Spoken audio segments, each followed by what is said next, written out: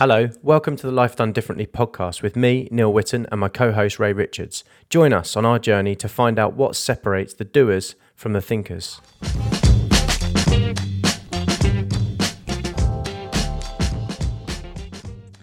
Hi everyone, hope you're doing okay given the circumstances. I know I'm feeling a little bit down in the dumps about being stuck inside, but welcome to our conversation with Charles Wookey. Charles is the CEO of A Blueprint for Better Business. It's a charity that helps organisations consider their social and environmental impact alongside their financial goals. And this is how I know Charles. His organisation does some great work, but how Charles ended up with Blueprint is the interesting bit. Boarding school from the age of 6 was a mixed blessing. It's certainly not what he wanted for his children, put it that way. Philosophy and physics at Oxford followed school, and then into KPMG to become an accountant. And that's when he started to make up his own mind. The obvious path was to fit in, work his nuts off for the next 10 to 15 years and become a partner and all the financial benefits that would follow. But 2 weeks after qualifying, at the moment his salary would have doubled, he left because he could see the future and it meant becoming somebody he didn't want to become. What followed has been a career of curiosity. A few years at the House of Commons before leaving to spend 3 months on a silent retreat in North Wales alerted him to the fact that he's got one crack at life, haven't we all? The dark bit was confronting himself, he says, and his conclusion was that there are things that are real and there are things that are illusory. And I wanted to live in a way that makes sense of what is real. I do not want to have regrets. And it's these comments from Charles that really reminded me of Bronnie Ware's work. Bronnie Ware worked in palliative care.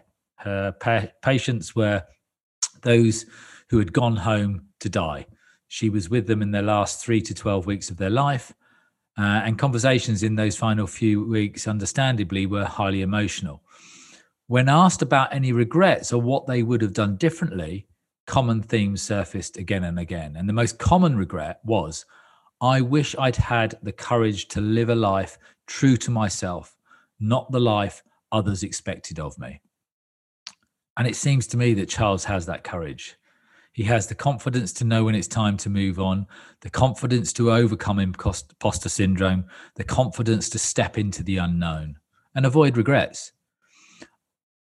After his retreat, Charles worked for the Institute of Fiscal Studies, where he was the guy who knew nothing about economics and learnt a lot as a consequence. And then, having met a nun, as you do, he ended up in the God business, working for Cardinal Basil Hume.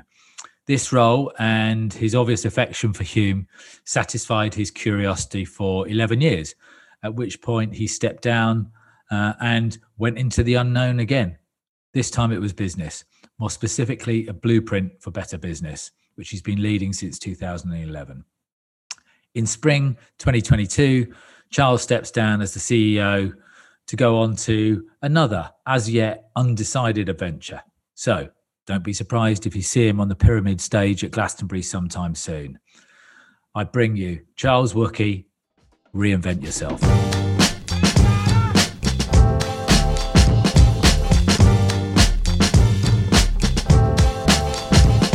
Charles Wookey. I love your surname, Charles Wookey.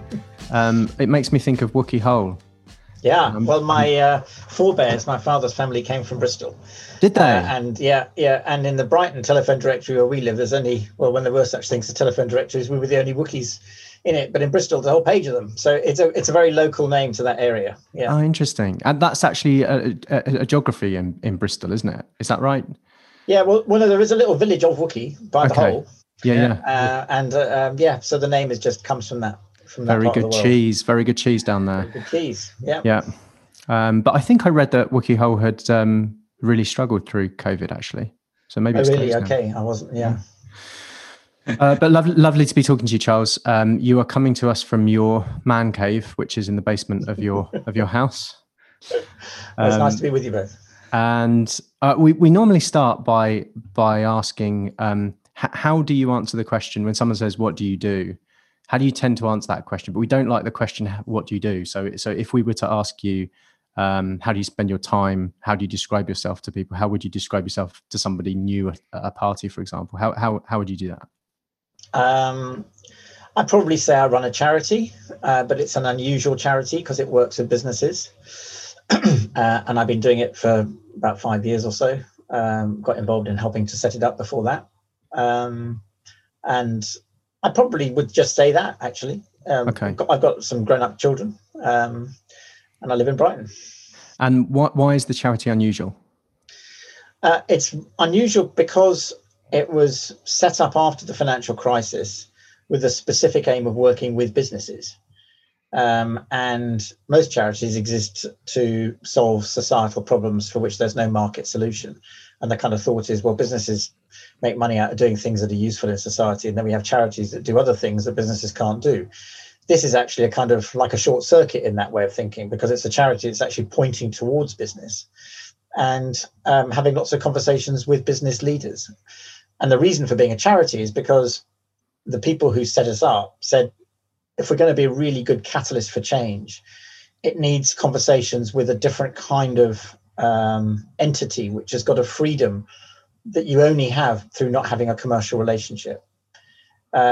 And it was an amazing insight. It was the business leaders who helped set Blueprint up who said this is the way to do it.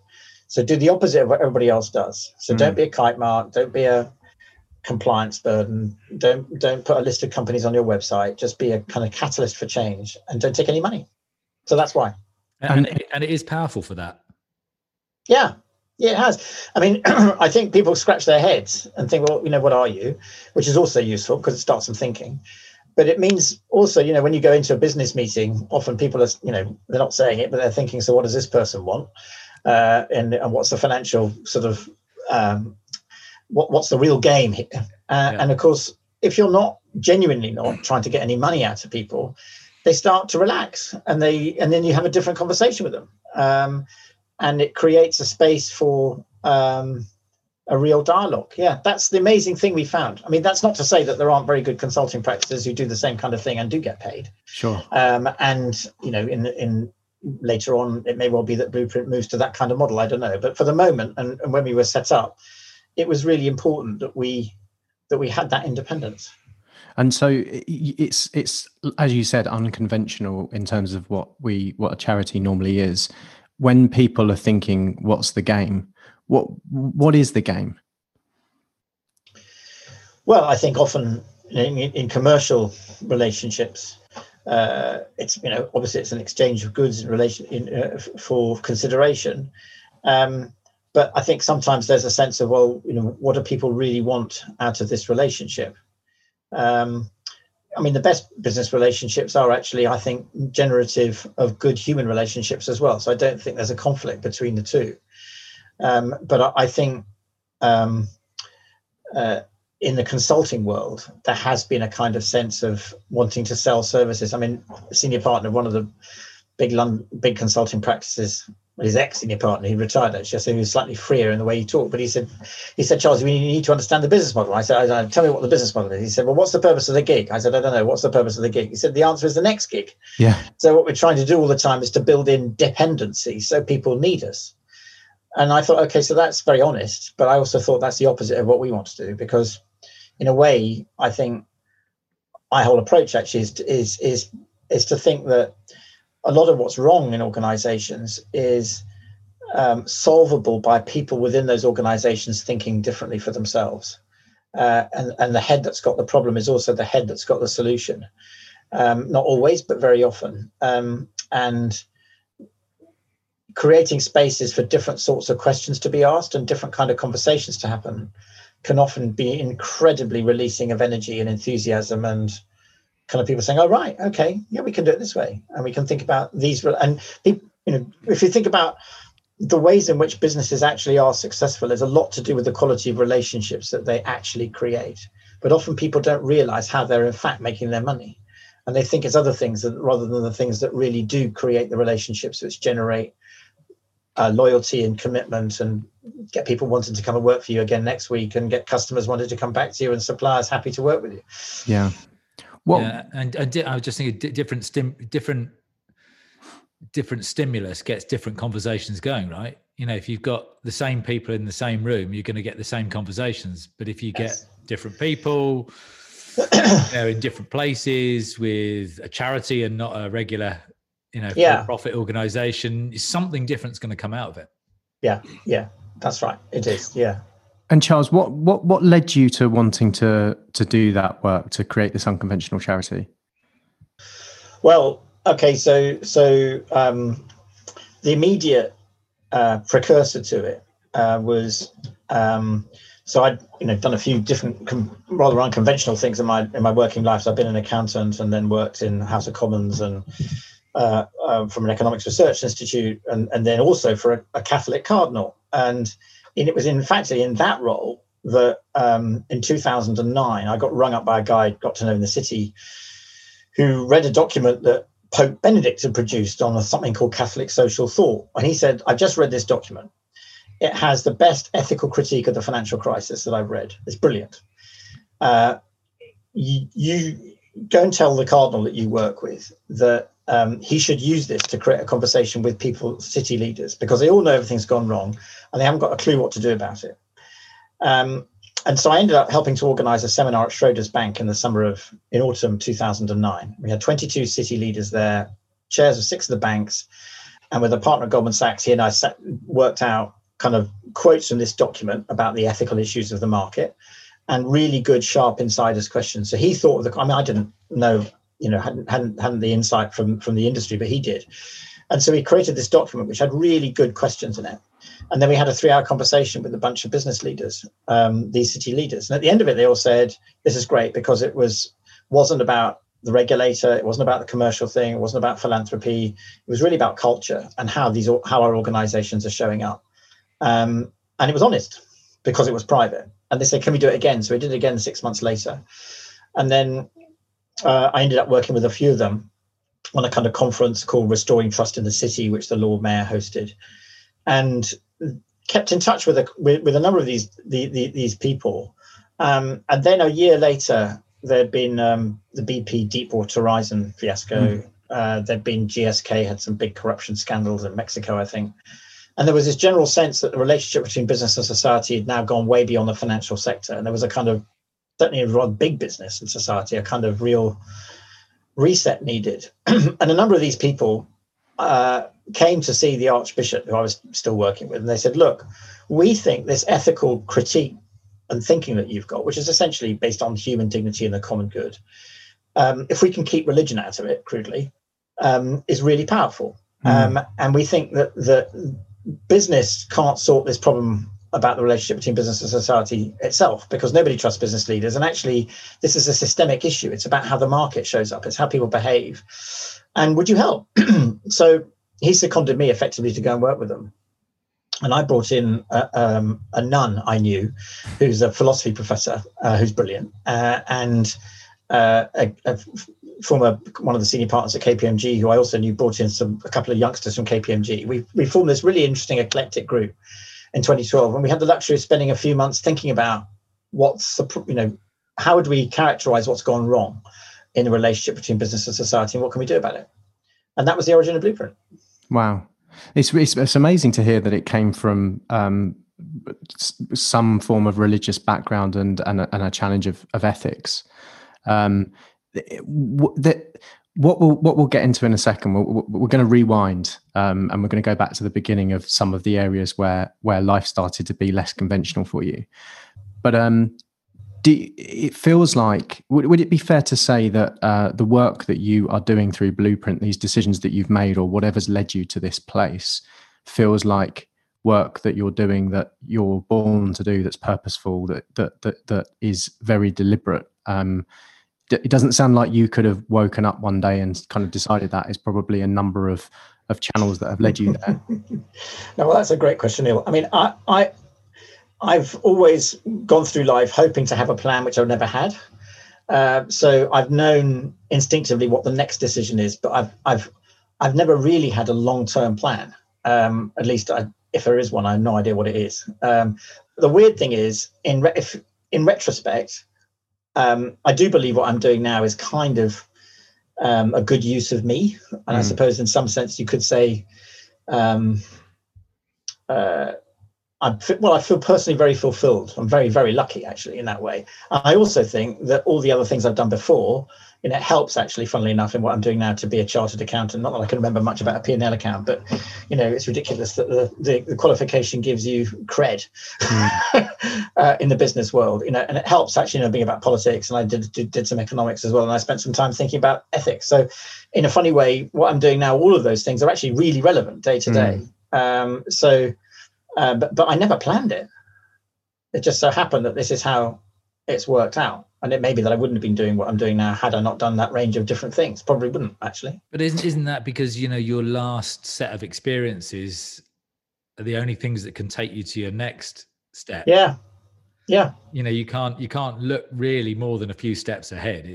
No, because you can't. Everything, your perspective changes the minute you're in that new world. It's like there are so many new stories that you're becoming aware of, that the world actually looks different. The world does look different, but you had. I mean, I had to go through, as I'm sure lots of people do, if you move from one domain to another. I had to go through a sort of barrier of imposter syndrome, feeling, what do I really know about the challenges that CEOs of large companies have. I've never been a CEO, never run a large company, worked in one years ago, been involved in other big organizations. And then you realize, which is actually, I also realized when I was working in what I think of as the God business, I became collar blind, as I think of it there. There's some people who are priests who go around with collars, and you realize after a bit, these are just human beings, they're just people, right? Brilliant. And they're just, that's all they do. And exactly the same in business, basically, and my abiding thought now is that all organizations have way more in common simply by the fact that they're different ways in which people come together to do things they can't do alone. Yeah. And actually the separate, one might be in the private sector, one might be a charity, one might be a faith organization, but these are people. And the real issues about how people come together to do things generatively or exploitatively are the same. It's quite interesting, isn't it? Because you uniforms, whatever type of uniform they may be, if you're wearing a Man United kit, or a policeman's uniform, or you're a nurse, they are uniforms for a particular reason, because it is conveying something. Yes. Yeah, exactly. But actually, underneath it all, the minute that policeman goes home, and goes out with their friends, they probably we behave differently out of uniform as well. Well, we do. And actually, funnily enough, I mean, this is a slight digression, but I think one of the things that's been very healthy about COVID and remote working is the fact that we have calls like the one we're doing now, where there's a sort of blurring of the distinction between the person and the role. And we're meeting people, although it's on a screen, we're kind of meeting their cat or their kids or the pictures they've got or whatever. So we're much more rounded, and there's no longer this ease of ways, which is actually one of the problems we felt we were trying to deal with, this idea of a divided life. Why am I somebody at work and somebody else at home? And and it always used to frustrate me, and to a certain extent still does, this whole talk of work-life balance. Yeah. Because, work is life. Yes, exactly. Yeah. It's you don't spend your time at work so that you can live your life. I know. And why shouldn't work be enjoyable, fun, stimulating, challenging? The same sort of things that you get from your life. Yeah, exactly. And that is absolutely one of the things that sort of inspired me to think that we should try and do something with this blueprint thing. Because when you look at the statistics, certainly then around the number of people who are miserable at work and not engaged and not involved, and you think, well, this is such a waste of people and talent and life. Really. It brings me to the conversation we had a couple of weeks ago with Junior Smart, who's he was talking about his time in prison, and he was talking about both the new inmates that were arriving at the prison, because he had a particular cell overlooking the entrance. Right. Yeah. But he also noticed the prison guards, and they sort of shook themselves off and prepared to go into work as they stepped into the prison. And I think we all do that to some extent, whether it's, the introvert going to a party, not that they do that these days very much, but we all have this sort of persona. Yeah, that's right. Sometimes it's a good thing. Sometimes sometimes it is a good thing, but often it isn't. Charles, the work that you're doing through Blueprint, just before we move on, I think I've heard this, but you talked about the disconnect between business and society. And then you also talked about being generative. Ultimately, what's the change you're trying to create through Blueprint? I think it's got two dimensions to it. It's one at the level of the organization, where businesses see themselves as there to create social value or value for society, which is more than just financial returns, but it's thinking in a holistic way about your impact on the environment, on society, and the quality of relationships that you create. So that's one change. And the other is, if you like, the switching on of intrinsic motivation. So people feel engaged through their work and they feel more fulfilled than they otherwise would. And I think that both of these things go together. I think there's both an organizational challenge and a personal challenge. So, we make decisions, how we step into work, what's our frame of mind? What are we really trying to achieve? Am I just here for me? Am I here for me and the team? Am I here wanting to contribute to something bigger? And those are kind of choices, really, which partly we all make, but partly are also foisted on us by the environment we find ourselves in. And so for me, there's something about both of those aspects being possible to change, and helping to do that. Yeah. Okay. And do you think it's happening? Do you think the trend is? I find this question really difficult to answer, for two reasons. One is because I'm very conscious of the fact that we tend to talk to people who want to talk to us. It's very easy to get overexcited by the amazing, and they are amazing actually, the things that I'm seeing in the organizations we're working with and the commitment that people have got to doing this stuff. Another thing that gives me confidence, actually, there's a brilliant book I was reading the other day by Rutger Bregman called Humankind, which is basically partly an attack on this predominant idea that human beings are fundamentally self-interested and life is nasty, brutish, and short. And he's just pointing to all these evidence points which show that human beings are naturally cooperative. And rather than, Homo economicus, that we're all kind of self-interested, he said a better description would be Homo puppy, that we all want to play, we all want relationships. And so I think there is a kind of myopia which the media doesn't help with, which sort of magnifies the examples which there will always be of exploitative practices in business and in society, and downplays the actually everyday good. And I just think the everyday good is probably a lot better than we think. And I think, most people get out of bed and they don't actually want to be exploitative, or some people do, but most people just want to do a good job and feel good about it. Particularly when they're not afraid. Yeah, particularly when they're exactly.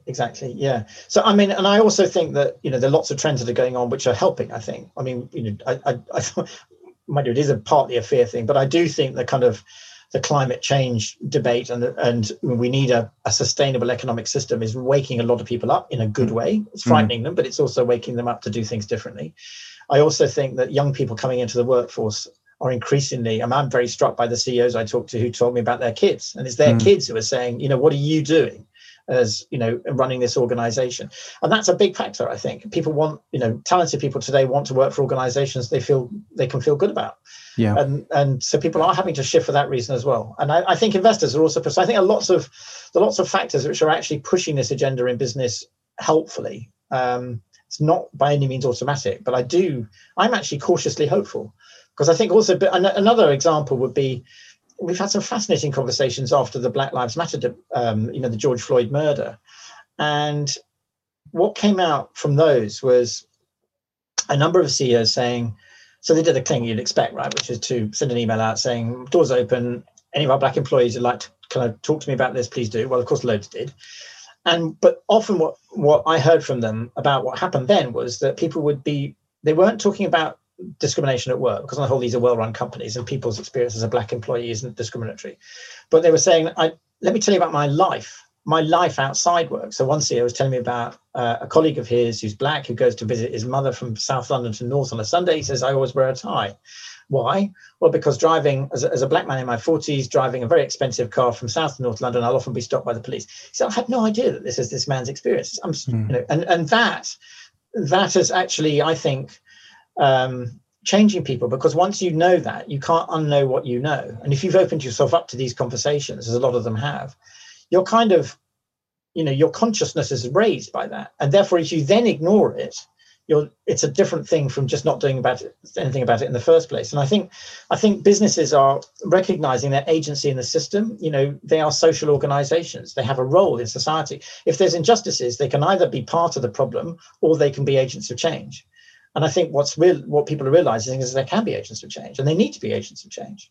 That also requires shareholders to be in on that. Well, it requires, but some of these things don't necessarily cost an enormous amount of money. It's a mindset thing. But I mean, how you think about, some do though, but how you think about social mobility, how you think about your role as trying to support, maybe through different kind of social initiatives, apprenticeship schemes, broadening access, and so on. I mean, there are ways in which you can do things which probably don't cost a lot, but which do have quite an impact. And then there are things that do cost a lot, where you do really need to talk to shareholders about.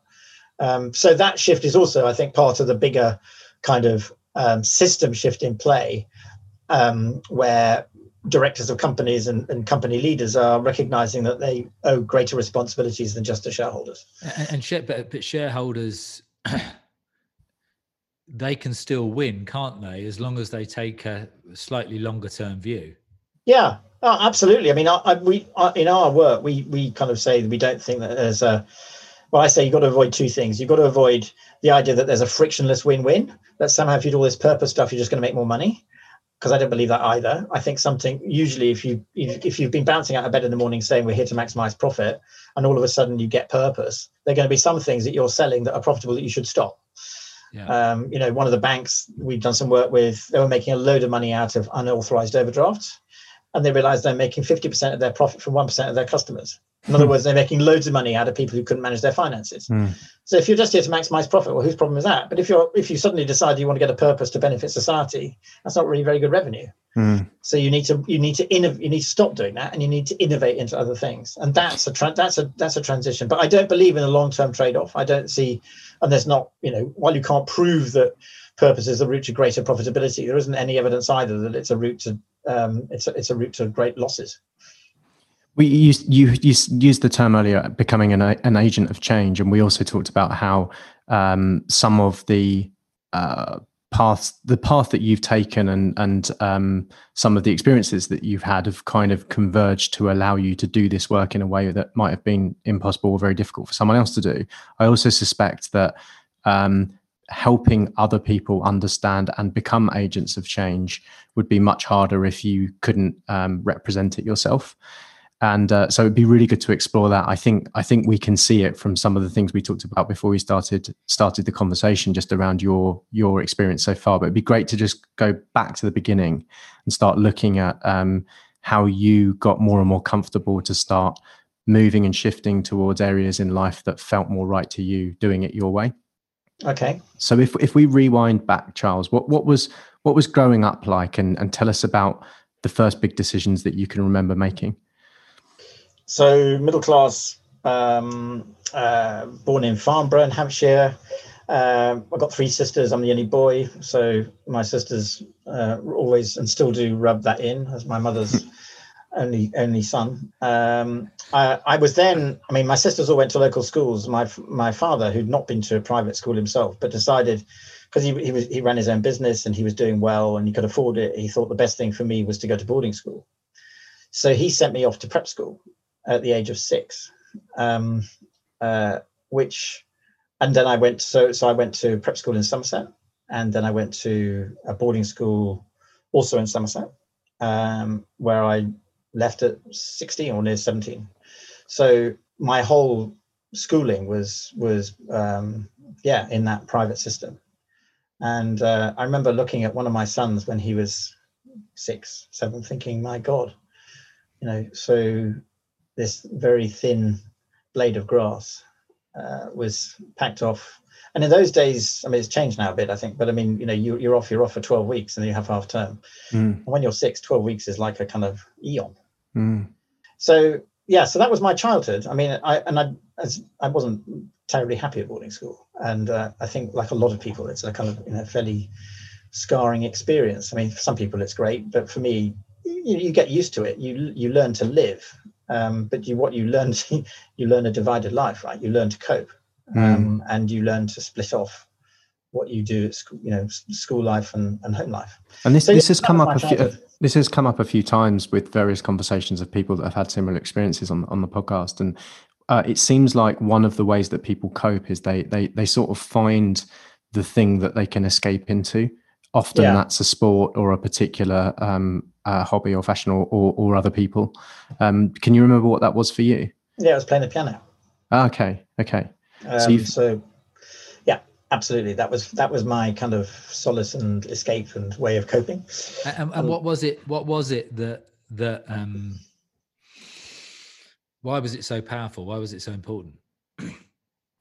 Well, it just opened up a whole world for me. I mean, it was, I mean, a lot on my own, but when I was 14, 15, there was a flautist and he and I ended up doing a lot of stuff together. In fact, we did a little public concert after we both left. We were both reasonably good at it. And, but what I nearly gave up when I was about 11 or 12, and my father said, well, just do it for one more year. And that actually took me over a hump, and I suddenly was able to play the pieces that I'd listened to and really liked. And so then it became self-generating, and also there was a guy who was studying at the Royal Academy, who was a kind of he's an ex-pupil of the school and was kind of a bit of a star musically, pianist, lovely man called Philip Folk. And he came and judged a school music competition. And then afterwards he said, look, where do you live? And he didn't live too far away. And then he started giving me lessons in the holidays. And when I look back on that now, that was amazingly lucky, because he was probably 22, 23. I was 14. He was passing on to me what he was learning. And he taught me how to practice. I mean, nobody ever done that. They say, so what's difficult about this piece? Why can't you play that bit? And you think it's your right hand, and it's probably your left hand. And he just applied, and it was just so imaginative and completely different from anything I had before. So I really learned to play, and loved it. I still do. You said you almost gave up, and then your dad said, just do this next bit and to get over the hump. I'm interested in how well received that was from you and the relationship with your dad, and the fact that he was able to help you through that chasm. Yeah. Well, he was interesting. I mean, he doesn't play. I mean, he's dead now, but he didn't play himself. He very much enjoyed listening to music, and he was encouraging. And I thought it was a wise thing for him to do, actually. And I don't know quite why I accepted his advice, because I didn't on many other things. Yeah. Well, it's probably because you sort of knew. I think that's right. Yeah, I think that's right. You probably thought, yeah, okay, all right, I'm going to take your advice on this one, because in the back of my mind, yeah. But he was teaching you staying power, essentially, but it was staying power for something that he knew you were motivated by yourself. Yeah. I think that's right. And that I had some kind of talent in, so it was worth doing. Yeah. And then the obvious question is, did you attempt to or want to pursue that as something that represented a career for you? Well, I got to the point where I was able to play in public, and did. Just amateur things, and at university I didn't read music, but I did occasionally perform as part of student concerts. I'd play a Beethoven sonata or something. And after university, I carried on having music lessons through college, and I did go and develop a kind of recital program and go along to the Royal College and play it to somebody, because you can get an external qualification. And they just said, well, not bad, another 6 months of 4 hours a day and you probably pass. And in a funny way, that was enough validation for me, because I thought, okay, so I could actually do this if I really, really wanted to do it. And then I thought, well, I don't want to do that. I mean, I was a reasonable pianist, but the world is full of reasonable pianists. And also I've seen people where music as a career has actually taken the joy out of some of it, because you end up playing so many of the same pieces, and it's a pretty brutal professional career as well. So I thought, well, I'll try and just keep going, but I want to try and keep playing, and so far as I can through life reasonably. And taking you back to why you did it in the first place, it was a form of escapism. Yes. And that need probably wasn't. It wasn't going to be satisfied by playing in public. Yeah, that's true. Yeah. Although I quite like showing off. I like having something to aim for, and I don't mind, and I quite enjoy the pressure of perversely of knowing I've committed to doing this thing. So you push yourself. I push absolutely. Yeah. Okay, that makes loads of sense. So from I don't know if you can remember what this would have felt like at the time, but it sounds like you were quite considered in the decision making around what the piano represented in your future. How did you then think about the path that you wanted to go on in a more kind of traditional sense around what your career and therefore your life looked like? Well, with great difficulty, really, because I mean, I was reasonably good at academically, sort of across the board. So, and I didn't really know whether to do arts or science. I ended up doing science A levels, and I really enjoyed maths and physics. But I knew I didn't want to be a scientist. So I was lucky enough to get in to Oxford to do physics and philosophy. So I did this kind of joint degree. Wow, that's an interesting hybrid, isn't it? Yeah. So there were 3 people in my year in the university doing it. It was just a very unusual course. But because I'd done science A levels, that seemed the right, the only thing to do. But I was also fascinated by philosophy. So.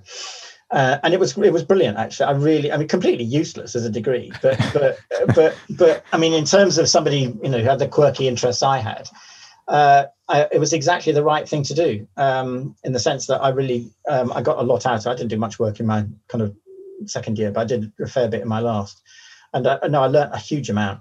And philosophy is a great thing to do, but I mean, I can understand why if you just read philosophy, people say you just go mad, and I think that's true. So it's quite good to have something where there are answers, and then part of the week, and then the other half of the week there are no answers. So that was quite fun. Were you thinking about how that decision would extend to your first job or career moves? No, not at all. At that point, I wasn't thinking about that at all. Was there any external pressure from your parents or anywhere else? No, I mean a bit. Not the pressure from my father was, everybody's got a degree these days. You need a professional qualification, and the best one to get is accountancy. And then once you've done that, you can do anything. And if you're interested in all these weird things like philosophy, go make lots of money and then do what you want to do, but do it that way around. So that was the kind of life plan, insofar as I was getting one that was coming from him. And you, to be clear, did you buy that? You didn't, because often you might complete. Okay. Well, what I did was I didn't really. I mean, I thought of. After I stayed on for university for another year. Actually, I did a postgraduate, in theology, because I was also thinking about the possibility of doing some kind of academic research or a PhD on the relationship between religion and science, because that really interested me. But I didn't. I decided not to do that. And then the choice at that point was either becoming a barrister, which I was also quite interested in doing, but it would have required quite a lot of investment of money, or becoming an accountant, because I had kind of accepted the idea that I didn't really have a clue what I wanted to do, and I thought probably having a professional qualification was a good idea. So it was pretty half-hearted. This is the kind of next thing, and I wasn't very radical, and I don't, I just kind of went along as many people do. In fact, I sort of consider that decision as a sort of insurance policy. Yeah, exactly. Yeah, it's something to fall back on. It's something to fall back on. If the world goes tits up, you can always go back to being an accountant. Yeah, exactly. Yeah. So I did. I mean, I joined Peat Marwick, as it was then called, KPMG now, in one puddle dock in the city. And I pretty quickly, after spending 2 months ticking invoices, I realised that this is, being perfect. An auditor. This is exactly what I want to do the rest of my life. I've made it. Thanks, Dad. I kind of knew I'd made sort of a mistake, really. But then the choice was, do I stick it out or not? And obviously, I realised that there are more interesting things to be doing once you get through the qualification bit. But it was pretty tedious, and I kind of was looking for other things to do right from the get-go, really. But I did decide to stick it out because I thought, well, okay, the qualification is probably going to be quite helpful. And a couple of mates of mine from university had gone to become there's a kind of strange job called being a clerk at the House of Commons. And basically the clerks are like civil servants, but you're working for Parliament, not for the government. And they do two things. They help all the parliamentary processes go through, so all the bills and everything else. And then the other thing they do is they look after all the select committees. So they write the reports, they organise the meetings, they brief the MPs on the select committee. And these two said to me, he said, you should come here because you get the summer off and it's really good fun.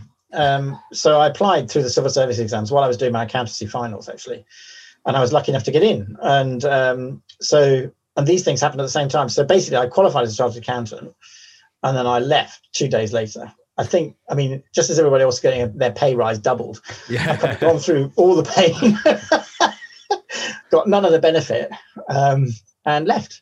But you had that insurance policy in place. But I had the insurance policy. Yeah. So then I went to House of Commons, and that was really weird because just before you tell us about that, Charles, what was driving you at that point to make that decision? So you joked about the summers off, and it sounded very different, but what was really driving you to make that decision, do you think?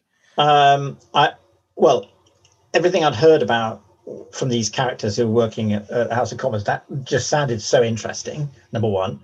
The summers off wasn't an idle point because I love walking in mountains. And I'd been I'd done 2 trips to India walking in the Karakorums and in the Himalayas. And the idea of being able to spend a month in the summer off seemed just a great idea. And when I was at KPMG, I negotiated as a student 2 months unpaid leave each summer in order just to go on long holidays. And because you're a student accountant, the managers just said, fine, you know, otherwise you're just a dead weight overhead. So they didn't mind at all. So the idea of you work for an organization, I mean, and that has changed now, but in the House of Commons then, when the House rises in the end of July until it goes back beginning of October, you're off. So it was a extraordinary kind of long summers. So that was really, I was 23, 24. I mean, it's pretty attractive. 23, 24. It's still interesting to hear you describe decisions that you're making at that age in a way where you're confident that you're doing things that just feel right, because so many people at that age don't know even what feels right, or they don't have the confidence to follow their instinct on that stuff. Do you recognize that? And also, can you see what it might have been that was allowing you to present that at that young age? Well, I knew what felt wrong. I mean, I knew that actually, there was another aspect to leaving KPMG, and the world needs accountants, and it's a good company. But one of the reasons I left was I remember looking up, because they wanted to keep me, so they were giving interesting things to do. Look, here's this takeover thing. You come and work on that. So you work all these weekends, and I remember looking up, thinking, okay, so if I stay here, I will want to be successful because I'll be competitive. So I will work all those weekends, and I want to be a partner by the time I'm out early mid-30s. And I thought, okay, so I will become, if I do that, the kind of person that they want me to become. In other words, I'll have worked all those weekends. I won't have those friends. I probably won't be playing the piano. I will have sacrificed those other things in order to succeed, because that's clearly the deal. I'll earn a lot of money, but I don't want to become that person.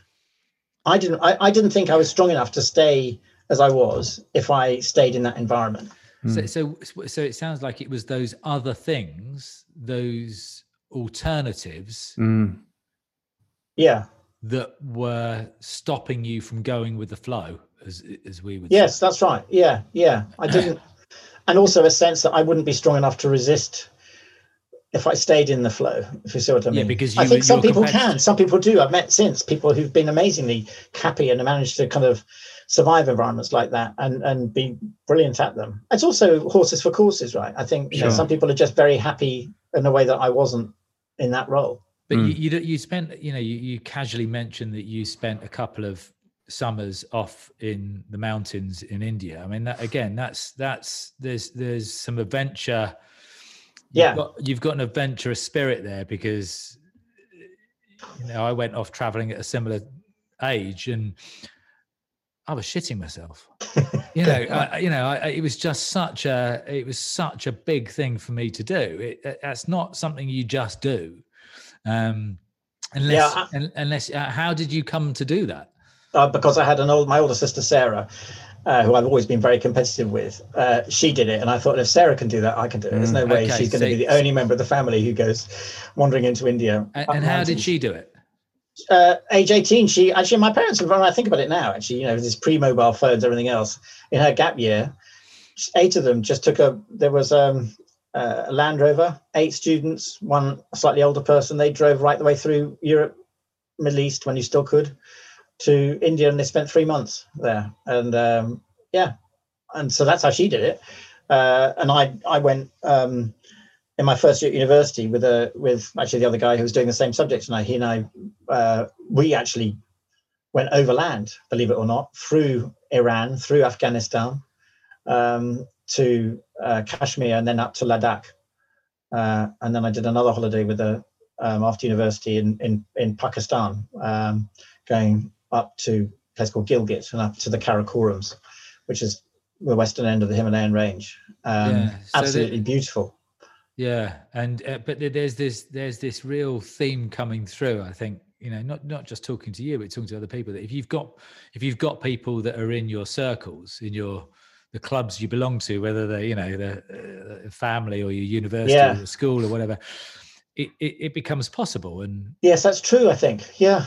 Was it your sister that was making this feel possible for you? Yes, it was. Yeah. And that's like competitive thing too. Yeah, right. And how much was she representing taking a different path through life in terms of career and choices that might otherwise be unconventional? Did you see her doing similar things? Yeah, I mean, you should have her on this program because she's unbelievably unconventional. So interesting. Yes. Okay. Yeah. Yeah. So let's come back to the House of Commons then. So was it what you expected? So you got the summers off, which was a big tick. Yeah. It was. I mean, it was a very different kind of world, and you go from being a baby accountant, being a junior auditor of some large companies, to suddenly sitting beside the chairman of a select committee who says, "Well, we've got the chairman of British Steel coming in next week, and what should I be asking him?" And so you're kind of suddenly sort of going from the bottom of a big organization to suddenly helping somebody engage with the top of it. So it was a very weird transition. And they said, "God, we've never had an accountant here before. You'd better be a clerk to the Trade and Industry Select Committee." So I was actually using my accountancy in a way, and with an older colleague, obviously, who was the main clerk, and we worked together, and it was absolutely fascinating. So I learned a lot about the political world, and I really, really enjoyed it. And and intellectually, it was very stimulating as well, because you end up having to write all these reports. You're expected to. The clerk's department is quite small. I mean, they take a couple of people a year, and you realise pretty quickly that nobody asks anybody. It's very light touch, no kind of regime particularly, but nobody ever says anything twice to anybody. There was just an expectation that, okay, everybody here is pretty smart, and they just do what they do. And there's a lot of very, very, impressive people there. So you had to be on your game in that way. Nobody was late. Stuff was done in a kind of easy way. And so I spent 2 years on a select committee, and then I had a year in what's called the Public Bill Office, which is dealing with legislation going through, where you're kind of on standing committees doing bills and things. But after a bit, I mean, by then I wasn't very happy, thinking about, absolutely not at all sure what I wanted to do with my life. I really did have a bit of a kind of crisis at that point, and decided to leave. I mean, they gave me a year. The head clerk said, "Look, have a year off. If you want to come back, you can come back."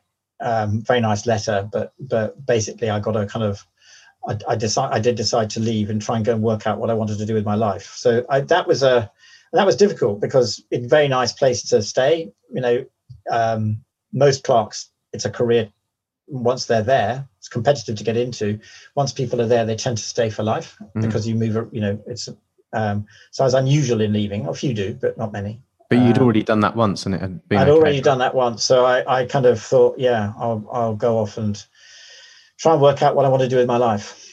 Do you remember what triggered that? Do you remember what led to the confidence in this just doesn't feel right for the rest of my life? Well, it was partly that the kind of political world. The political world is quite.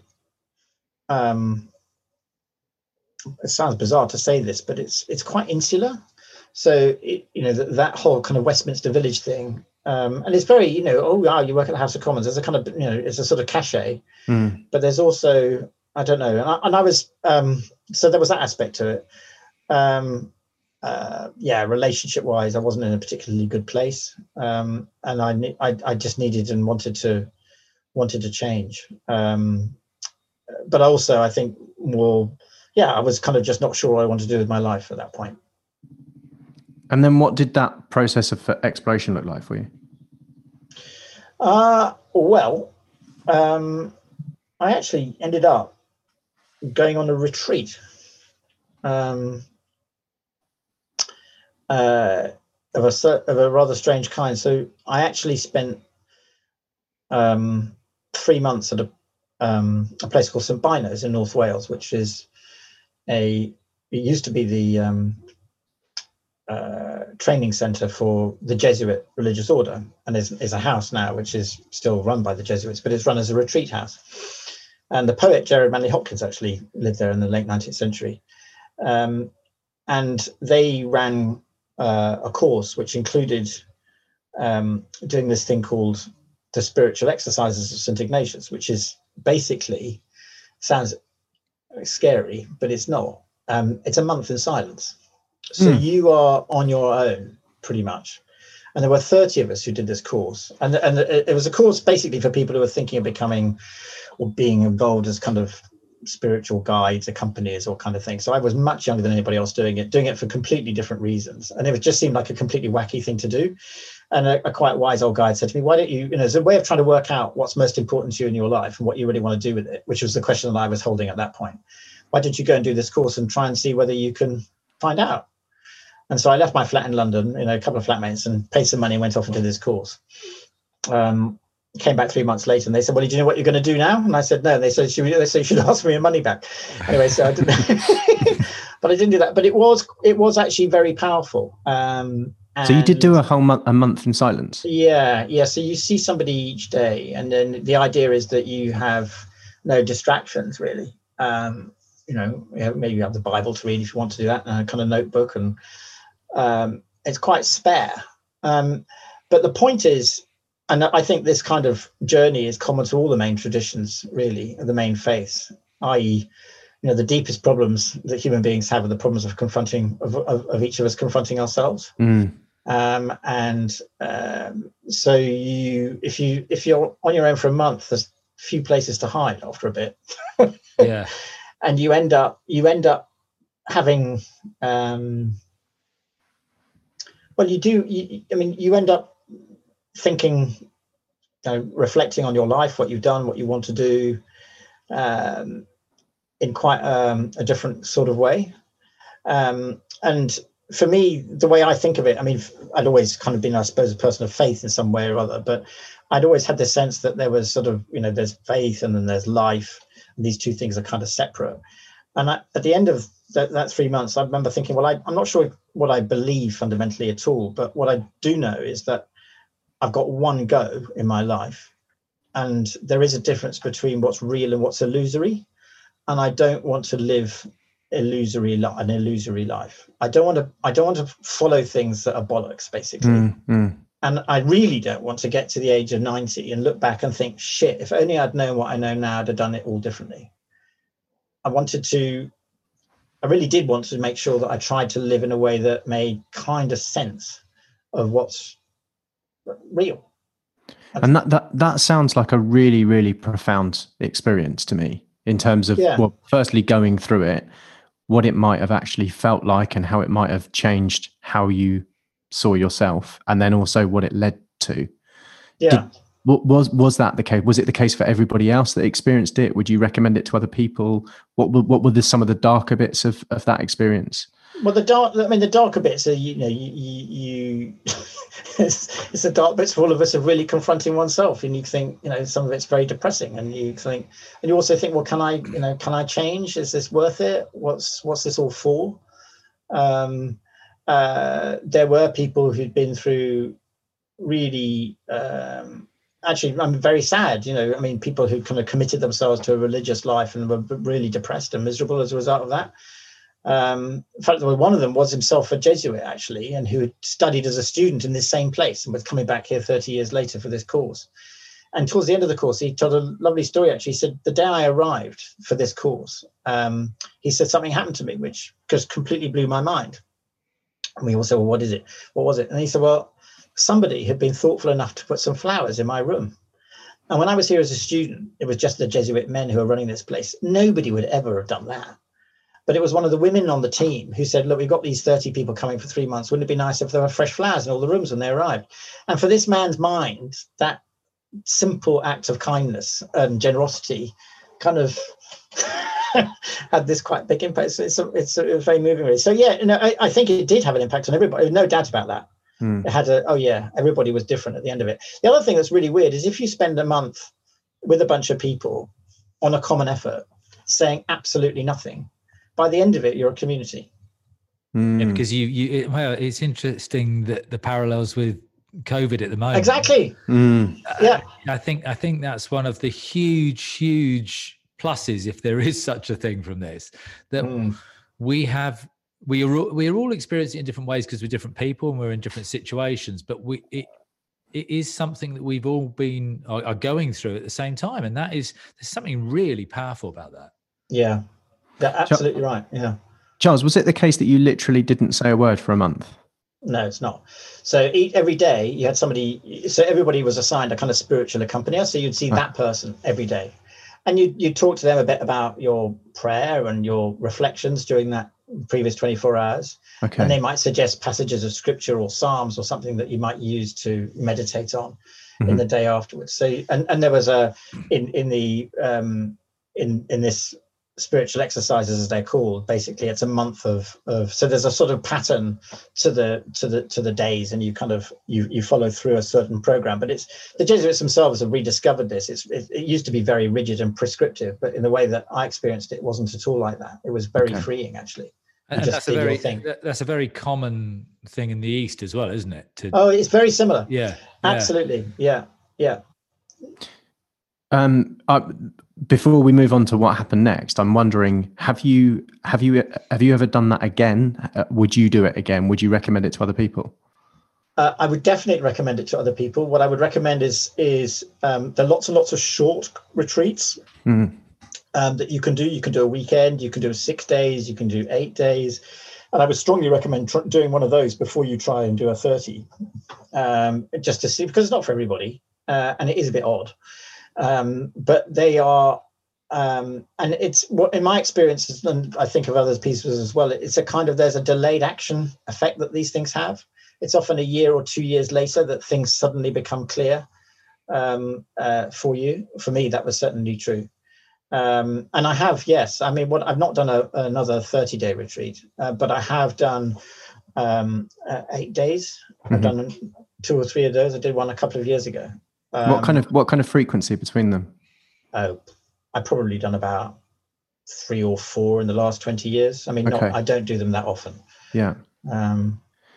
And did you, by the end of the 30 days, so that delayed effect is really interesting to kind of unpack.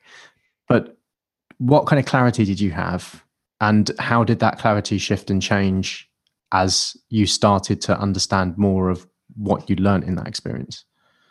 I think the clarity I had was that I had a kind of I had a much, I suppose, I came home and back to the flat, and mate said, it's like you're on the inside out, because you're so sensitized to everything from this rather weird experience. So you've got that.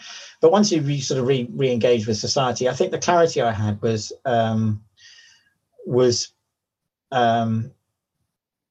both an ability to just be still and quiet and okay with that, and a desire to just focus on what's going to be worthwhile. And that was there. But what I didn't, the irony was I didn't actually have was a kind of clear direction of what to do next.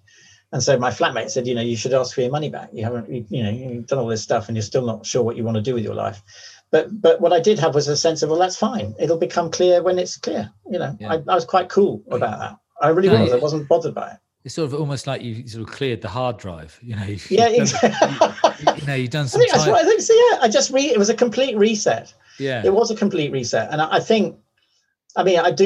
sometimes joke about it, but the two big decisions I made in my life were the two really. One was that, and the other was marrying the woman who's mad enough still to be my wife. But those are the two things that have had most impact on me.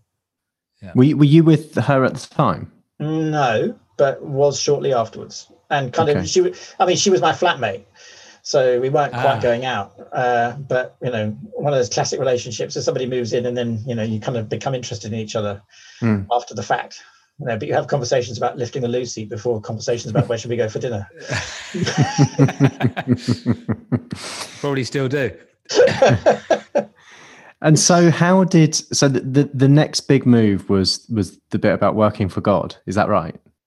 No. So what happened then was I decided not to go back to House of Commons, and a guy from university said, look, I didn't know what I was going to do. And he worked at a place called the Institute for Fiscal Studies, the IFS, and they needed an accountant to finish a project that an accountant had started and had got ill.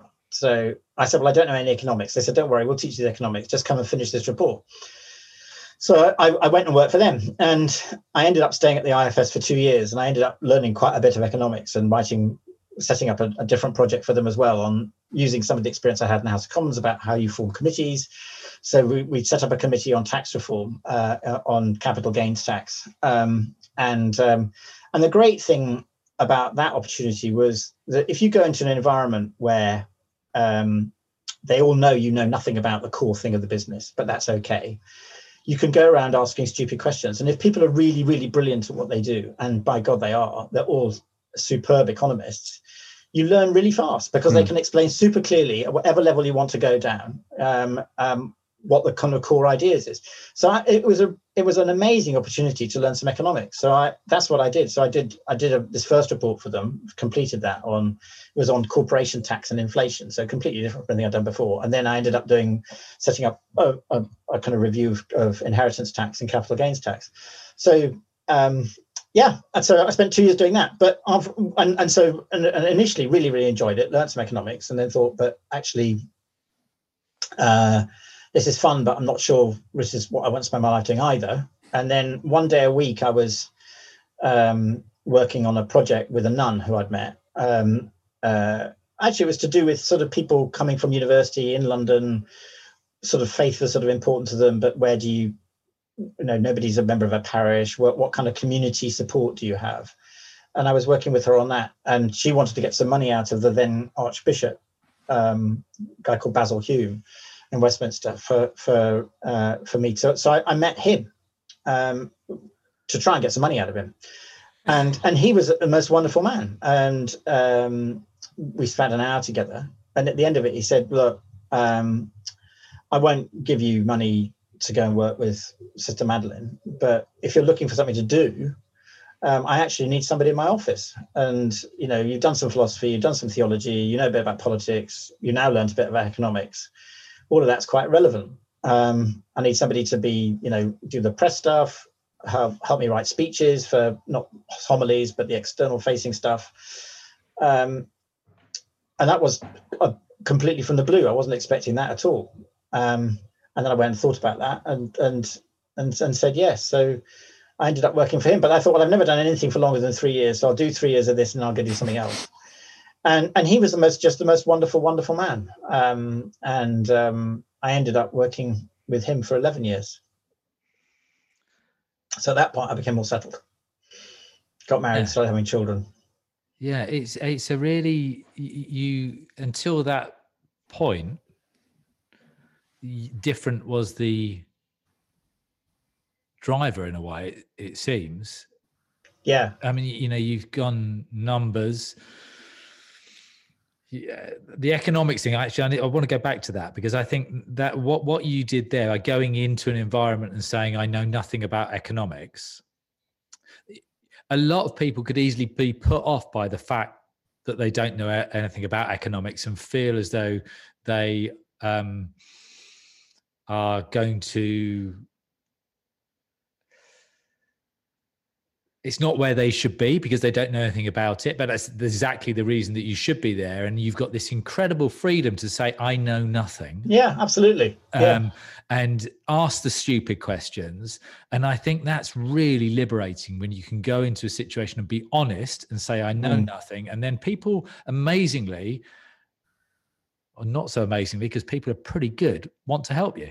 Yeah, they do. Yeah, absolutely. And I think it's a real lesson that if you know nothing, it might just be the very reason you should do it.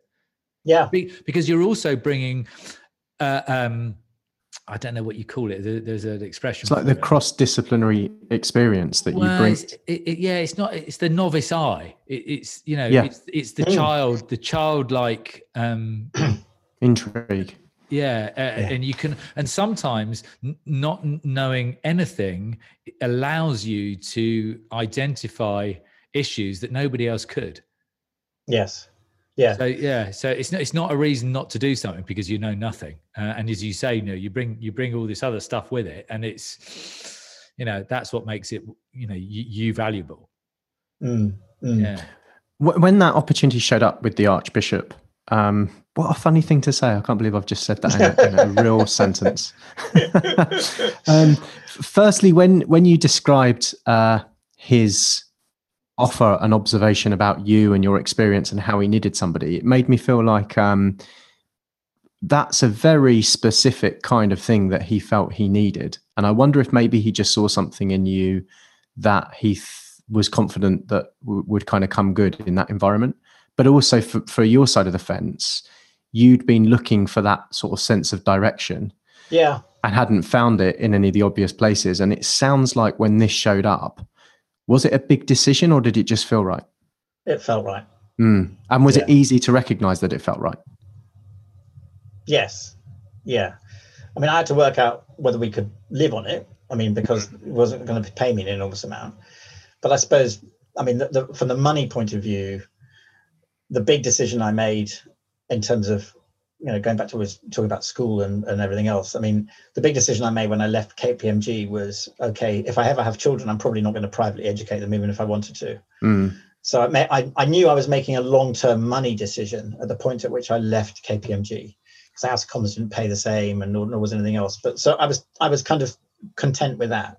And so far as the Hume job was concerned, I just wanted to be able to. Well, we had we didn't have any children actually at the point I took the job on, but we then did have a family. So that was a constraint, but he was pretty generous about that actually, and said, look, I can't pay you. I'll try and pay you what I can pay, a reasonable charity rate, which he did. And how did that experience of working for the church or for God or for the Archbishop, how did that change you? How did that change the way you saw the world? Well, I think it was working for him really that was the biggie. I mean, the outfit, God, we all know. I mean, recently, the terrible mess the church has made in so many areas, particularly all this recent child abuse stuff, which is just appalling. But at its heart, the core of it is rather a good idea. That the world is better off if love has a rather bigger part to play in everybody's lives, fundamentally. And Hume, as a man, was a wonderful and holy. He was a holy man. I mean, he's had a great sense of humour. Nobody's fool. Wasn't up himself in the least, and didn't take himself too seriously. And he was pretty shrewd when it came to political stuff. And who was Prime Minister? Was it Margaret Thatcher? Thatcher, yeah. And you dealt with her. I seem to remember you telling me a story of you dealt with her a few times, didn't you? I did, and with John Major as well. When at the beginning of the Gulf War, the first Gulf War, the 1990 Gulf War, but with I remember with Mrs. Thatcher, I remember there was one occasion on which she went up to give a speech to the Methodist Assembly in Scotland, and this was all over the television. And Hume put his head around the door of the office, as he often did. There was a television in the corner. He said, "What's going on?" I said, "Well, this is Mrs. Thatcher, she's talking about the New Testament and everything else. I said, the press are bound to ring. I said, so what shall I say? So he looked at it for a minute. And he said, Charles, he said, if they ring up, just tell them that in my busy life, I can only cope with one infallible person at a time.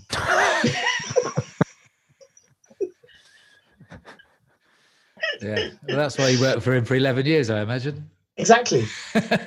Exactly. I mean, that says it all, doesn't it? He was just the most fantastic, incredibly quick. And unfortunately, the press never rang, so that never appeared in the papers. Oh, what a shame. Yeah. Oh, well, it's on the Life Done Differently podcast now. There you go.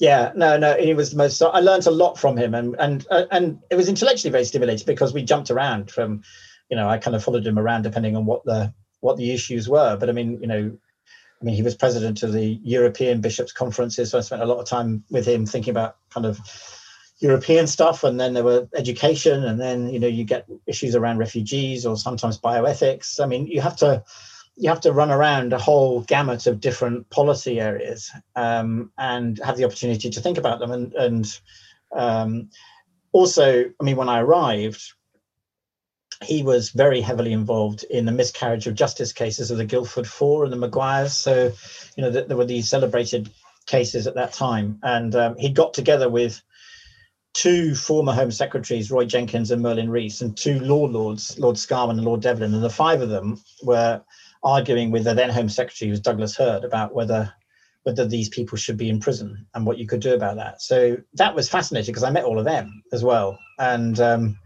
they were very determined, and he was absolutely implacable about that. Because he'd met them in prison. That was the origin of it. He'd met one of the Maguires from a Catholic chaplain at Wormwood Scrubs. He said, "Come and meet this man who's just here." And this guy was dying of emphysema. He'd come to visit his cousin, and had been arrested. And and Hume just heard this man's story, and he just said, "Well, this is nuts," which it was. Yeah. But that was what convinced him. But it took him 10 years. Yeah. Wow. That happened in 1978, and he went to see Thatcher, and in fact, just after she became prime minister, she had him in and said, "Cardinal, is there anything I can do for you?" And he said, "Yes, there are innocent people in your prisons." To which he said, "Well, that's terrible. We must do something about that. Go and see Mr. Whitelaw." So he did. He did. And 10 years, but it then I mean, it's fascinating, but it took 10 years. Yeah. Wow. And is it that 11 years? I mean, it sounds as though it was a change in the sense that you didn't stay with the organization you stayed with the organization for longer than 3 years. But the reality is that you were kept so interested because there was so much diversity in what you were doing that it didn't feel like, you hadn't reached that point where you needed to leave because everything was fresh. It was, yeah. All the time. Yeah, exactly. And it was constantly, I mean, it got less as he got older. After he got to about 70, he put his head around the door and he said, "I made a decision." I said, "What's that, Father?" He said, "I'm going to be more and do less." And he did, for his last 5 years, he did power down a bit, which was very wise of him. Because, but yes, no, I wasn't bored. I mean, and then, and then he died. Then when he died, I did have another kind of decision point about what to do then. So I was by then, 38, 39. I thought about going to the bar again, looked around, applied for 1 or 2 jobs, and then decided I would stay and see his successor in, which I did, a guy called Cormac Murphy O'Connor. And then I needed a change. They were happy. They wanted to keep me, but they said, "Look, we've got this outfit that looks after all the bishops, and we think that you could help reorganize that and carry on doing the sort of support work for the cardinal at the same time. And that's an outfit called the Bishops' Conference. So would you go and be an assistant general secretary of that?" The general secretary is always a priest. So I did that from 2001. And then the first iteration, I mean, iteration sounds an awful word. I don't know quite how to describe it, but there have been all these rounds of this, but there was an accusation. Well, it was basically the first sort of episode of the whole child abuse thing. Blue. And Cardinal Cormac asked Lord Nolan to come in and do a review. And I then got asked by him and by Lord Nolan to help do that. So behind the scenes, I did a lot of work and very sensibly, they got a non-Catholic senior civil servant to be the secretary of it. And he said to me, look, why don't we work together? Because you know the setup. I don't know anything about this. So I'll write it, but you can help. And so I spent a year on that, which was, very, very difficult. And until this point, was there a point at which you were sort of thinking, I'm not qualified to do anything? Because, you've moved around. Yeah, there was. Yeah, absolutely. No, I did think that. I mean, I thought I was completely unemployable, really, at this point, because I've done a whole range of things, none of which make any sense at all, to any kind of, and also, and to be honest, I was, I think I was looking to go on and do something else. And if the right thing had come at that point, I did apply for a couple of things and nearly got them. And then thought, okay, well, I'll just stay and see what happens. But what happened then was, when I did stay, the bishops basically gave me my head a bit and said, look, do this job. But if the things you want to create and set up, then that's fine. So I set up a thing called a parliamentary internship program for young people interested in a career in politics and public life. I managed to raise some money for that and get that going, which was huge fun. And because what I said to them is, look, you spend a lot of time and effort thinking about priests and nuns and religious, forming certain people. But what about other roles in society? What about people going into politics? What about the civil society? How do you think as an institution about that? To which the answer was, well, not much. And so we set this thing up, which was really, we tried to do it in a way that gave opportunities for people who would never otherwise have them. So we did that, and I really enjoyed that. That was good fun. So it just, I'm trying to think of the themes through your life, certainly to this point anyway, and it's just novelty and curiosity and adventure is just consistent themes. Did you know that? Or No, I think I was thinking the same thing as Ray. I was thinking about it from a slightly different perspective. I was thinking, you went to Oxford, you were publicly educated. The people that you must have grown up with almost certainly went on to go and achieve traditionally quite successful things, and that would have been all around you.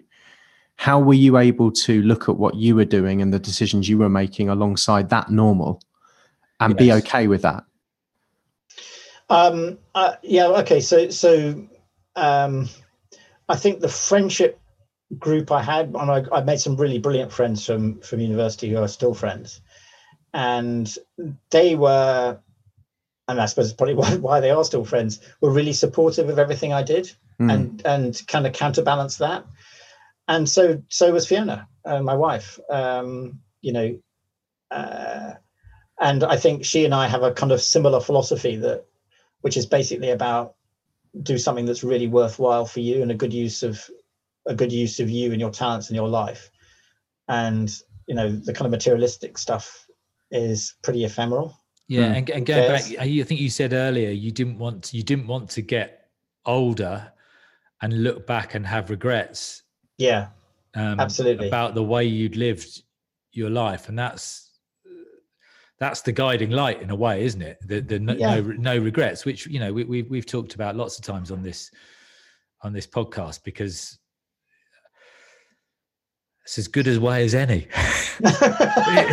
Well, it is. I think absolutely it is. And it doesn't always help. It doesn't necessarily answer the questions of what I do now, just, because there are lots of ways in which you can avoid regretting things. It doesn't actually tell you necessarily. But I think it's freeing. That's what it is. It's free. For me, it was freeing, and kind of, I didn't, I don't think I had a kind of dominant father figure that I needed to please, felt kind of constrained by, this is what I got to do to prove something to somebody. Yeah. I think I did manage to step out of that, or have managed to step out of that. And you mentioned your wife before. So did you find one another and share that philosophy, and that's part of what brought you together, or did you help one another find that philosophy together? I think we both had that philosophy already. Yeah, I think that's part of what attracted us to each other.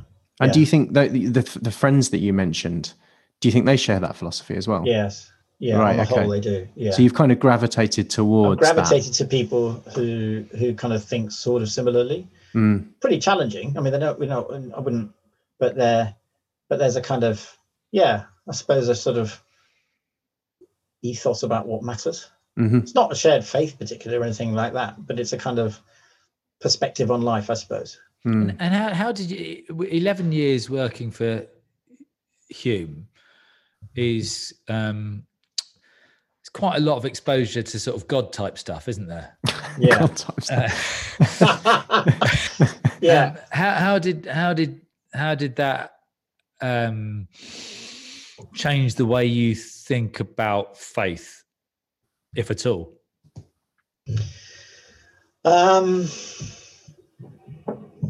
So I think that it changed it a fair bit. I mean, I mentioned earlier that, you get the sense of being colorblind. So there are, people who work in these institutions have certain roles.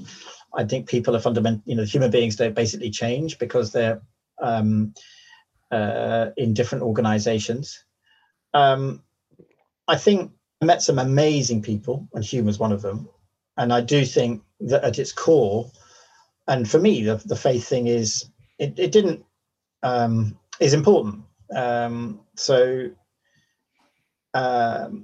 But I've also seen, and you become more and more aware of the frailty of institutions and the difficulties of institutions, and also the ways in which psychologically things can be very, very disabling rather than freeing.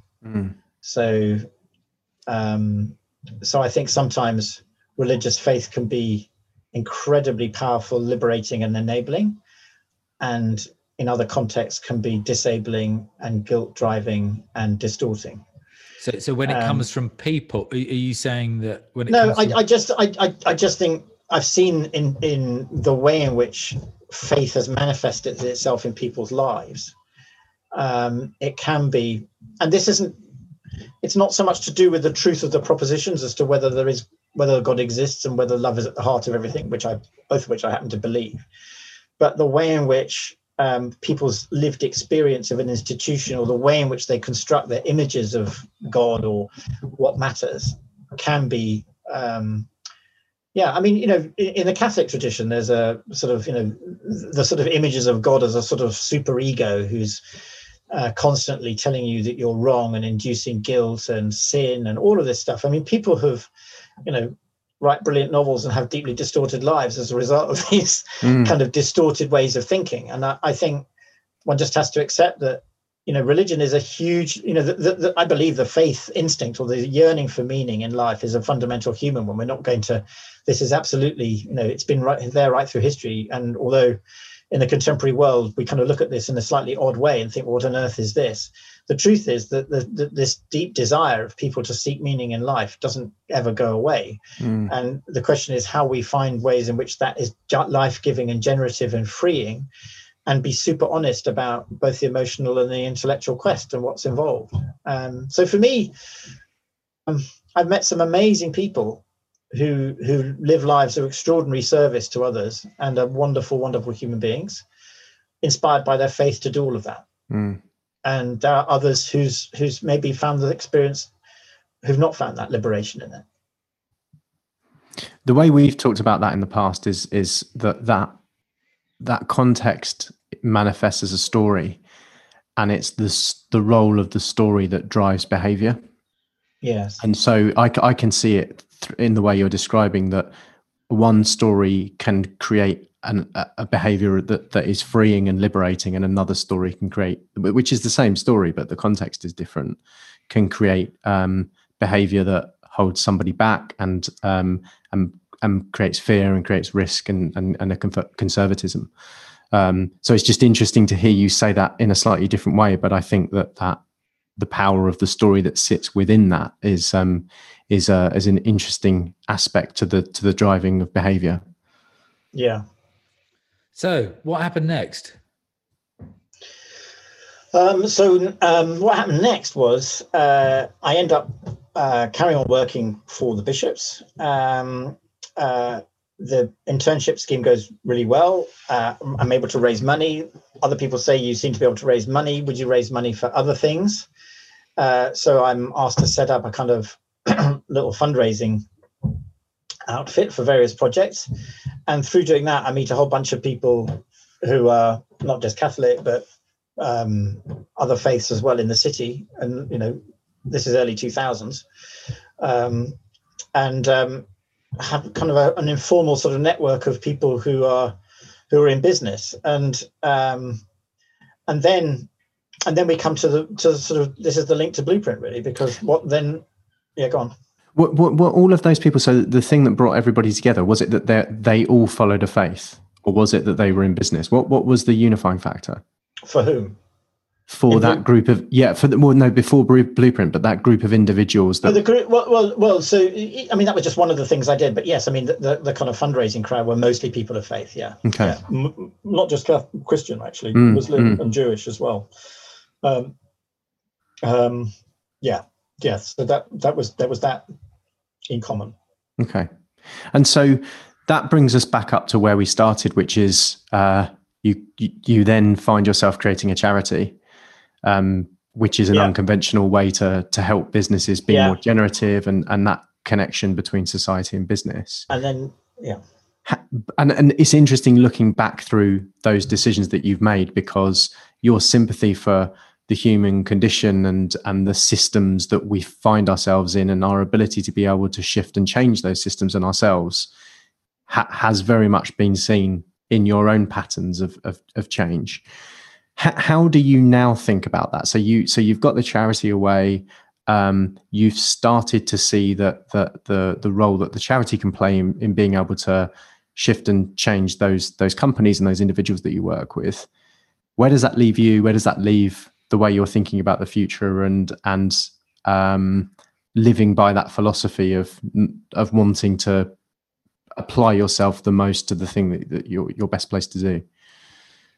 Well, I mean, the thing about, the Blueprint is that it's given me an opportunity to jump out of a kind of world into a completely different world, which was actually a bit of a risk at the point I did it. But I felt that I'd kind of, in a way, made the contribution I thought I could make to the institutional church. And I thought I'd kind of been there, done that. And that this was so interesting as a set of challenges. And I was just really curious to see what might be possible, if you really take this thinking seriously and engage with people to see what might work. And I think the other kind of reinforcing things that helped was that I was conscious that, and we talked about obviously having a specific Catholic Christian context for this, but it was really clear that if Blueprint was going to work, it couldn't be based on one faith or any faith, actually. So we set up a multi-faith group. We also had some dialogue with some humanists around the thinking. And that gave me confidence as well. Okay, so this actually works in a different, the principles of the common good and human dignity are universal. And there's a way of describing and talking about this, which doesn't depend on a faith presupposition, but the language is releasing, and it's an imaginative, it creates an imaginative space for people to think about possibilities in business differently. So that was really, really great. And then there were some amazing people who came along, completely outside any context I'd come across before, who kind of said, this is cool. Let's see, how can we work together? Coaches and consultants, people in business, from big companies. And we sort of created a bit of a community, I suppose, of people who were just interested in this. And there was a couple of really, really thoughtful people at the heart of the thinking as to how this might work. And my own role evolved, because in 2012 I was, eventually seconded to help sort the ideas out. So we created this construct called a Blueprint for Better Business. and I was part-time doing that and still part-time doing my kind of Bishops' Conference role as well. Then we formed the charity in 2014. Then the trustee said, okay, so will you be acting CEO 2 days a week, 2 jobs, go and raise some money for the charity, and then get some companies interested. And then in 2 years' time, well, if you've done those things, we'll advertise your role, a full-time role. So that's what I did. And then at the end of 2016, they advertised the role. I decided to apply. My wife said, why on earth would you do that? Leave a secure role, you know, a mid-50s old fart to go and, you know, run an untested charity. To which I said, well, because it's fine. And she really, I mean, we had quite a discussion about it. Well, we didn't really have a discussion about it. In fact, that was a problem. I just did it. Later on, had lots of discussions about it. But I was just determined I was going to do it because I thought, no, come on, this is, I just believed that there was something here. I also believed that I could make a contribution to it, and I was just not going to not do it. So I did it. And I'm really, really pleased I have, because I think it has gone somewhere, and I think it's got a future. And as we were saying earlier, I mean, although you never sort of really know, or at least I've never really known what I was going to do looking forwards.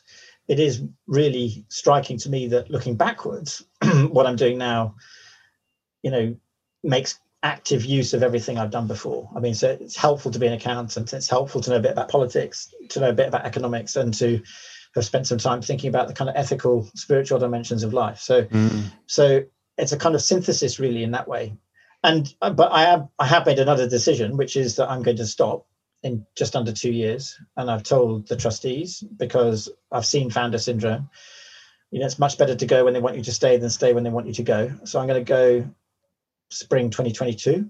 And between now and then, I'm having a bit of a think about what comes next. But I'm certainly not retiring. But I've got some ideas about what I want to do. And I'll continue to support the charity, but without getting in the way of my successor. The good thing is they have to keep you for in the next 2 years, really. They can't get rid of you now. They can't, no, that's true, yeah. I'd say that they want me to stay, but that's a sort of rather blithe assumption. I think that's genius, Charles. I think that's just the way to do it. There's loads that I feel that we can draw from this conversation in terms of some inspiration for other people around finding their place in the world. But it would be really useful to hear from you. What have you learned through this experience of change, and how you've gone about life that you feel you could pass on to other people? Gosh. Well, I think one is you never know what might be possible, and to be kind on yourself and not beat yourself up, and to look at what might be worth taking forward, and not, and also, well, I mean, I've also found it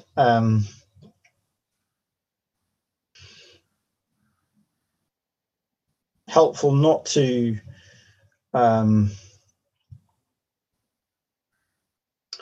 worry too much about whether it's perfect or not. I mean, I think what somebody said to me once, people tend to regret the things they don't do rather than the things they do. And so I am a believer in taking a risk and in pushing yourself.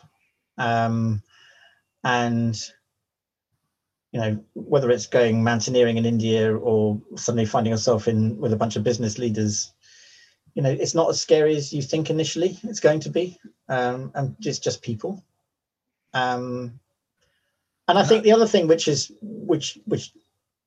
just to be super curious and nosy about other things, and kind of just want to find. I think curiosity is really. I think that's important and helpful and life-giving. You know, because and we're all changing all the time, right? So, and not worrying too much. I mean, so what? Okay, it doesn't work.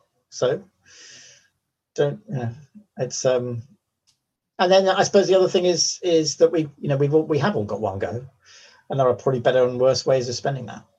So having a think about what's really worth doing and what's worth. And I also think, I mean, that Viktor Frankl line that, you know, man's search for meaning, it's always a personal question. There isn't an answer to the question, what's the meaning of life? But there is an answer to the question, what's the meaning of my life? Which is worth thinking about. Yeah. And if you're not sure, then you can go and spend a month not talking about it. But going back to the Viktor Frankl, it is only you that can decide, isn't it? Because it is so personally. So you can't look at other people and how they're living or have lived their lives, or even your wife. No, absolutely. Fiona, the only person who can answer it is you. Yeah, that's right. Yeah, and therefore there is no right or wrong answer, and that's quite liberating. Absolutely, hugely liberating. But also, maybe we all deserve the right to answer that question for ourselves. Yes. Yeah. Regardless of our background or what's going on at the moment. And also to give ourselves the time to answer it and not be worried if the answer is completely obscure, which for me it was for lots of times. Yeah, and we'll probably continue to be so, I would imagine. Because that's the point, right? You know, it's an adventure.